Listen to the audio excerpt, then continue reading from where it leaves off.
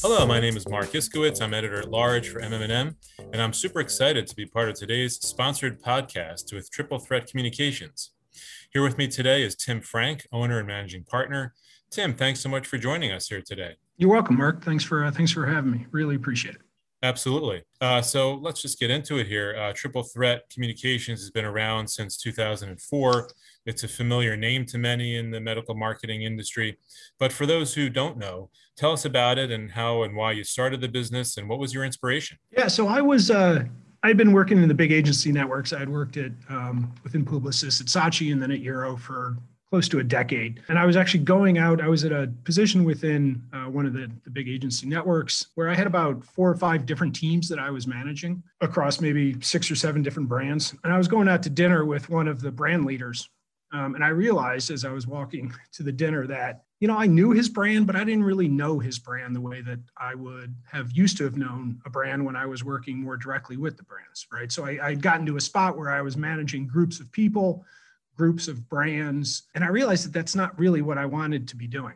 So it started me down a path of thinking, well, maybe there is an untapped need in the market. Maybe there's a need that we can fill and that there's a gap. And that gap is a gap of an agency that has really experienced people that just want to get back to working on the day-to-day efforts of the brand. And so I started to think about that a lot more. And I was thinking about what I was doing. And, in my previous job, I was working off of Excel spreadsheets and working on comp to income ratio and all the needs of the network. And again, that's just not what I really got into this to do. Got into this to really help brands succeed, improve patients' lives. And I found myself managing more of network needs. So I started thinking, what could I create? What could I do that was different?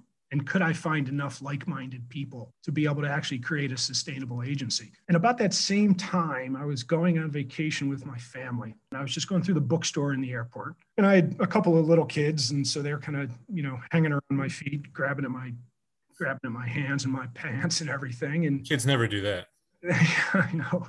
Luckily, it was my kids doing that and not some other. This book caught my eye. It was called Getting Naked. And it was in the business section of the bookstore at the airport. Of course, you see a book that says Getting Naked, that may catch anybody's eye, but it caught my eye. And I said, well, I wonder what this is and why is it in the business section? And so I grabbed it. And it was a book by this business consultant. His name is Patrick Lencioni. I hope I'm saying it correctly. And he creates and writes books about businesses and the health of businesses and how they can improve their businesses. And this was a business fable. It was all about a consulting firm and a guy that was part of a big network, let's just call it consulting firm, that worked across all these different clients and had their process and the way that they do things in place. And he ended up going and consulting with a smaller agency. And he started to understand these things about how the agency did things. And for some reason, this book just really spoke to exactly where I was in my business life and what I was thinking at the time. And it comes off the back of, this dinner that I had that I just told you about. And really in this book, it's all about in a client service industry, the most important thing that you can do or be is vulnerable, and how to be vulnerable with clients and how to be transparent with clients and how to have humility with clients. And it's okay not to have all the right answers. And it's okay to work through the answers with them. And it just spoke to this culture then that kind of mixed with this practical need in the market that I saw. And that really was the start of Triple Threat Communications. That's really how, it kind of came to be and then how we continued to move on from there and the model that I wanted to create and the culture that I wanted to create. So that message of it's okay to not have all the answers and to work through things with your clients spoke to you. It did, very much so. I think that, very much we're in a position that we need to have the answers and that we believe clients are expecting us to have all the answers when I don't think that's true. I think what they're looking for is somebody to be able to come in and have the debate and the discussion and to take a point of view. And it doesn't always have to be the right answer. It's just through that process and that conversation that you end up getting to the right answer. Mm-hmm. And to ask the right questions, of course. And absolutely. Cover the needs. Yep. Let's just take a step back for a moment. We'll talk more about your entrepreneurial move there and what it's led to. But I just wanted to find out, how has the year been for you all at Triple Threat? How has your agency weathered the pandemic? Yeah, it's been actually a great year. There was obviously a lot of uncertainty in the beginning.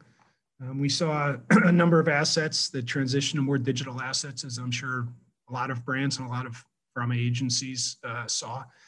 But it was actually a really good year for us from a performance standpoint. We did very well. And I know we'll get into this in a little bit more, but when I created Triple Threat, I created it very much based on a remote model. Well, one, I want to be able to get people and the best talent wherever I can, regardless of geography. I want to hire people that have experience and that are adults. And so then I created, really a remote model in which they came to the office maybe one day a week. The rest of the time they were at home or they were down with clients. In comparison to that, on my personal life, we've homeschooled our kids, and they're both, one's 21 and one is 18. So we homeschooled our kids. So when people would ask me exactly what you asked, well, how has everything changed? And I would say, well, I created a remote agency model and we've homeschooled our kids for 2 decades. So really nothing has changed. As much as things changed in the world and as much as they change in your personal life as it relates to how life is different than it was a year or so ago. From a work standpoint, an agency standpoint, it hasn't changed. We do today what we did 5-10 years ago.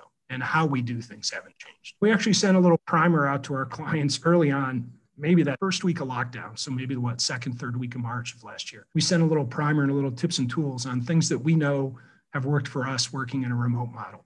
And it was all basic stuff, but it was stuff that I think helped them at least understand, all right, we can do this. And then I actually sent a note to some of our other clients that I knew really well. There were tips and tools to homeschool your kids. So I don't know how well that one worked out specifically, but as much of a change as it was in the world, from a practical standpoint, it didn't change really my home life from how we school our kids or a work life.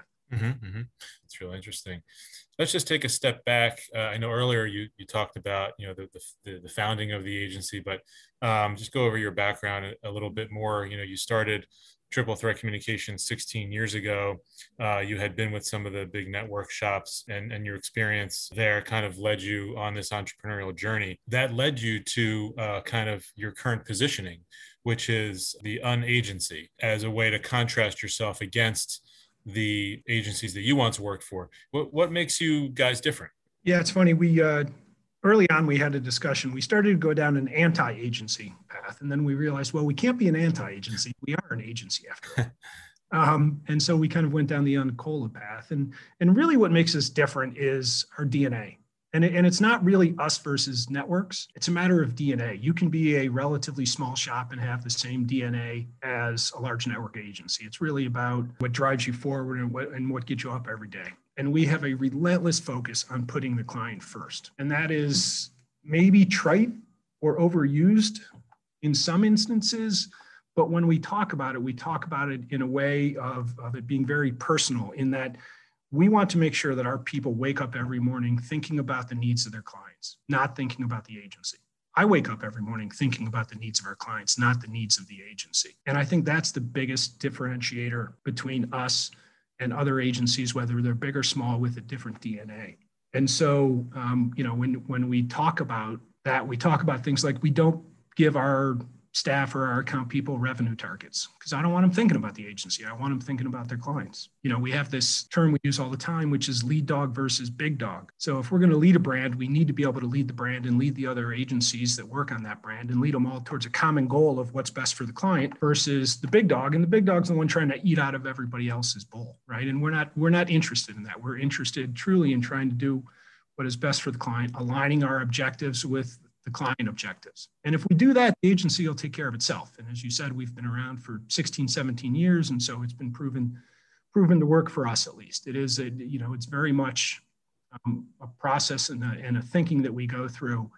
And when people are new to the agency, it may take a while for them to get that sort of idea in their head. I will have many conversations with them about, no, we don't want to do that because that's not really what's best for the client, or find out what's best for the client and let's go do that. It may be going and finding an outside partner instead of saying that we can actually do something because we don't do it as well as maybe somebody that specializes in it. Well, let's go find that agency and let's bring them in so that we're actually doing things that are going to be able to move the client's business forward. Okay, yeah. And to that end, back in 2016, you articulated a lot of these differences between yourselves and what you wanted to be versus what you didn't want to be, in kind of an open letter. And you didn't pull any punches with this. With the title of the letter, you called it The Network Agency Model, Big and Broken. And in it, you gave a number of examples of what you saw as misdirected focus. They're always consolidating and reorganizing. They often move their best people into higher ranks of management, which can make them less accessible to customers, et cetera. I'll ask you about the response in a moment to the manifesto when you put it out. But your argument was that while the network agencies may have done a fine job during the industry's what I'll call the small molecule heyday, but now that it's moving away from the mass market brands and more into high science and rare disease, less PCP oriented, as well as more targeted immuno-oncology and gene therapies, that the bigger organizations aren't built for that, and that clients need a different kind of partner, right? Was that the gist? Yeah, it was. It was really trying to say that the focus of the big agencies and the networks are really on the big agencies and the networks, and they're not on the client and how the client needs are changing. And we did talk about the one example where, and I'm sure everybody can relate to this, as you progress in your career and you do really well, you move up within an agency. And then when you move up within the agency, you move closer and closer to thinking about the agency every day, and you move further and further away from thinking about your client's business. And so it was always befuddling to me why you would have a model in which you take your best product and you move them further away from your clients. They may see them in a new business pitch. They may see them in a key strategy time, but you're taking your best people and you're moving them further. It'd be like if P&G took Tide and stuck it on the top shelf in the grocery store. They would never do that. They want it as close to their customers on the third shelf or whatever it is as they possibly can. And then to your point, as we move out of the kind of PCP small molecule, just burn and churn sort of world, we've got a world in which things are much more specialized and agencies are much more specialized and the needs of our clients are much more specialized. And big, large network agencies in this instance, I don't believe are best suited to do that. One, their DNA is different. Two, they have all these issues and concerns about shareholder value and what they need to do for what's best for the agency. And three, it's hard to turn a boat around. Those are big, massive ships, and they're hard to turn around. They can create a conflict shop, or they can create a group that they're going to call it's a small agency and it's flexible, and they're going to be able to do the things that are best for the client. But they're still going to have to answer the same questions at the end of every month and at the end of every quarter. And so that by itself just takes you away from it. I have focused on profit in a way that we need to make a profit. To be obviously sustainable, we need to be a profitable organization. But I am not focused on maximizing profit. And there's a big difference, right? Maximizing profit means you've got to sell in everything that you can, that you've got to charge the highest price and get the lowest cost in that system. And we just don't do it. We hire very experienced people and ask them to work day to day on the brands. That doesn't happen in a big agency. You're moving up and you're managing 4 or 5 different brands. Again, we talked about we don't have revenue targets for people. We provide 100% healthcare because culture is everything to me. And I want to make sure that my people aren't worried about the healthcare or the cost of the healthcare. So we provide 100% healthcare. We have unlimited vacation time because I don't want people arguing or comparing, well, I've got 2 weeks and you've got 3 weeks. It takes their focus away from the clients and what they need to be doing on a daily basis. So we do a bunch of things that I wouldn't be able to do, that I wasn't able to do in a big agency network where maximizing profit is paramount. And that's what we were trying to say with the manifesto. We were trying to say, hey, it needs to be different. It can be different. And maybe the world is changing so that there's room for it to be different. Sure. And it sounds like you're building a great culture there, and in the way you're supporting your people. Well, what was the response to the manifesto when you published it again 5 years ago? Yeah, so it was interesting. We actually had a couple calls from names that I knew within the industry that said, hey, this had to be said. Thanks for the courage to do it. We don't know if things will change, but we're glad that somebody's out there and talking about it and voicing it. And then we had some detractors as well that said, this agent, the model works fine. It's been working for decades, if not longer. It serves the client needs. I think there was an ad recall survey done, and we didn't test well in the ad recall survey, so I don't know if people read it and didn't like what they heard, and so then it wasn't listed very highly in their ranking. But to me, it was just something that we had to do. It was a little bit of the moment in what was the movie where he wrote the sports agent? Show Me the Money. Tom Cruise. Yeah, McGuire. Yeah, Jeremy. It was a little bit like that Jerry manifesto in thinking. Yeah, we need to change, and we think there's a better way to do it. And, what about now? Sort of 5 years ago, you called for a leaner, more nimble approach to serving biopharma clients, but didn't the pandemic force everybody to a certain extent get better at adaptation and toggling very quickly? Is it still as relevant today as that message as it was 5 years ago? I think it is as relevant. I think that it's really about focus. right? And there was and we called out in that article that, I remember reading an article years ago about Warren Buffett and Bill Gates, I Bill believe. Gates. Yeah, I'm sorry. It was Bill Gates and Warren Buffett. And they were asked to name the one thing that made them successful, the one attribute that was the most important thing to their success. And it wasn't persistence. It wasn't persuasiveness. It wasn't money. It was focus. And so it's a matter to me of focus, and have the big network agencies changed their focus during the pandemic. I think they've changed how they work. I don't know that they've changed their focus. And so I think it is as relevant. And it will be interesting. And you probably have a much better handle on this than I do, of what will the big agency work life look like in 6 months or a year? Will it go back to what it was? Will it be a hybrid of what it was? My guess is it's probably a hybrid, but I'm not sure. Yeah, we're hearing a lot of elements of hybrid for sure. And, you answered this to a certain extent, but just want to put a finer point on it. Do you see your customers, pharma brands, changing up their buying process? Have their customers, the HCPs, in turn, buying process changed? I think that is the biggest question, and that is the challenge that we have going forward. I think everybody's buying habits have certainly changed. Mine have in the past year. I think that access to healthcare professionals has changed. I don't think that will go back to as open of a world as it was. I think they're more digitally savvy and more used to getting information digitally. And we were involved in a launch meeting a year ago in May, and it was a big, large Zoom meeting with a lot of technical issues. And then we were involved in another one with the same client, another big launch meeting this May. And just the technology and the technological change from last year to this year is astounding. And so I say that because I think that relates to how our brands and their customers are going to have to work together, and how it needs to be more interactive and maybe more of a two-way interaction digitally than it is right now, whether it's through omni-channel or some other way. But I think people have changed how they buy almost everything. And so I think that healthcare professionals have changed and will continue to change their buying process. We're looking very closely now at, okay, if that's the case, have our clients, have the pharmaceutical companies change their buying process? And by buying, I don't mean how do they hire an agency as much as I mean how do they work every day with their agency? And while we had a remote model that was relatively unique 5 years ago, it's not as unique today as it was 2 years ago. So what are we going to do, and what do we need to look at to improve how we're helping our clients maybe in their new buying process too? So I think that is the question of the next 12 months that we need to figure out. And you talked about the propensity for the network agencies to get too far away from servicing the customer in your mind.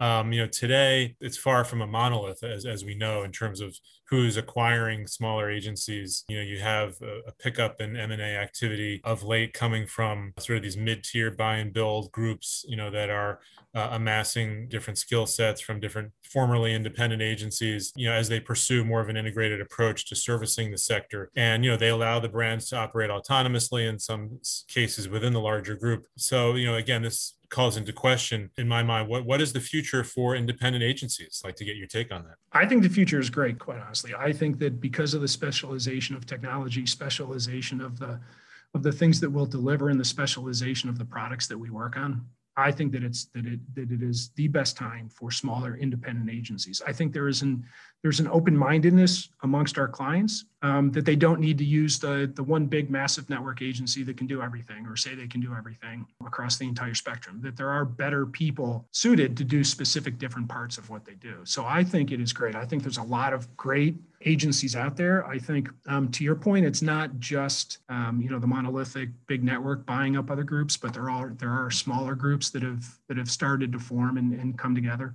And I think from our standpoint, we've had discussions with some of them, but right now culture is paramount to me, and creating a culture in which people can really thrive and do their best work, and do it in a way in which it doesn't overburden what they're trying to do from a lifestyle standpoint. That while there's been interesting conversations, I'm just not quite ready yet to say that I'm ready to move on from our culture into more of a mixed environment. Yeah, that's a great segue, Tim. I was going to ask you, have you had the opportunity to sell the agency, and why haven't you? Yeah, it really is that. It really is culture. I thought when I first started that it was more about the organization and the clients and what we were providing and producing. And for my job specifically now is really more about culture. How do I, one, create that culture? And then two, how do I continue to maintain that? That was the big question early on, right? It's pretty easy to create an agency and to create a remote agency that has all the things that we talked about it. But how do you bring it to scale, and can you bring it to scale? And that was the biggest challenge that we've had for the last 15 years and probably will be for the next 15 years. I don't want to change what we're about and who we are as much as we will change what we offer and the type of clients that we work with, I'm sure. Yeah, staying true to yourself as you evolve the business. It's what it's all about. To that end, I hope we can have another conversation, as we move forward and, hopefully put this pandemic in the rearview mirror and get back to the things that we love. Yeah, I would love that. And I appreciate all your time and having me on. I thought that was great. Absolutely. My pleasure. Okay, that was Tim Frank of Triple Threat Communications, and it was a terrific conversation. Many thanks for listening. Come back soon for another one. This is Mark Iskowitz for the MM+M Podcast. Take care, everybody.